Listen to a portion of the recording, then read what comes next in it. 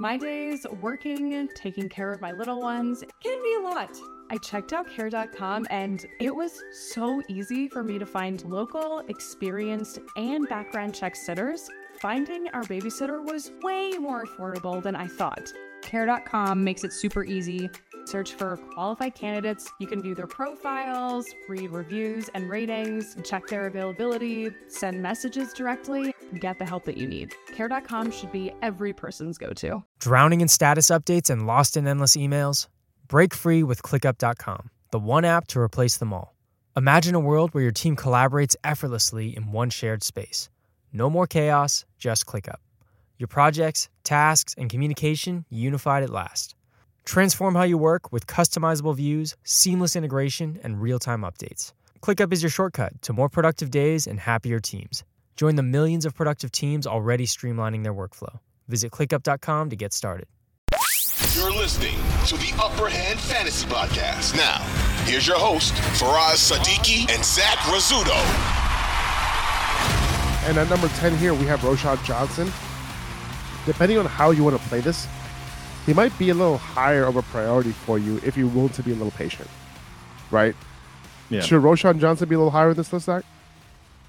I like Roschon Johnson, but just I don't see him overtaking Khalil Herbert in a way that's going to make him fantasy relevant just yet. Even getting to that 1B spot, I don't necessarily know if I see that happening right now. So I think this is appropriate. I don't think this is too high or too low. He's worth throwing a couple fab dollars at, but don't break the bank on him right now. Yeah, I hear that. And honestly, this is a three-way timeshare right now in Chicago, right? So the chances that, someone other than Khalil Herbert has a fantasy impact right away is relatively low, right? And you might have to wait several weeks before there's a clear 1A, 1B situation, right? Like, I do think he has the chance of emerging in this backfield, Roschon, okay? And I've said it before, I don't think he completely takes over because Herbert is that good, right? He can be fantasy relevant though, right? And if Herbert gets hurt, I think we can see a potential takeover at that point. And someone who has RB1 upside off of talent and skill set alone, I think Roschon is that guy. Okay, so he has the ability. He just needs the opportunity. I just don't think he's going to get the opportunity without an injury, okay? I do have D'Onta Foreman at number 13 on this list a little bit later on. Why? Because just because I believe in a player doesn't mean that I can't see all the potential possibilities and the full range of outcomes for a particular situation, right? In this situation, can Foreman carve out a role ahead of Roschon? Yes, like he was already doing in the preseason, right? And he was solid last year, and, maybe they want a veteran. So maybe Roschon gets hurt. This is still a competition to me. And if Roschon hasn't won it full, if he hasn't beat out Foreman just yet in the preseason, then, maybe it's still a competition, right? So until then, we still have to pay attention to Foreman, despite how much I like Roschon.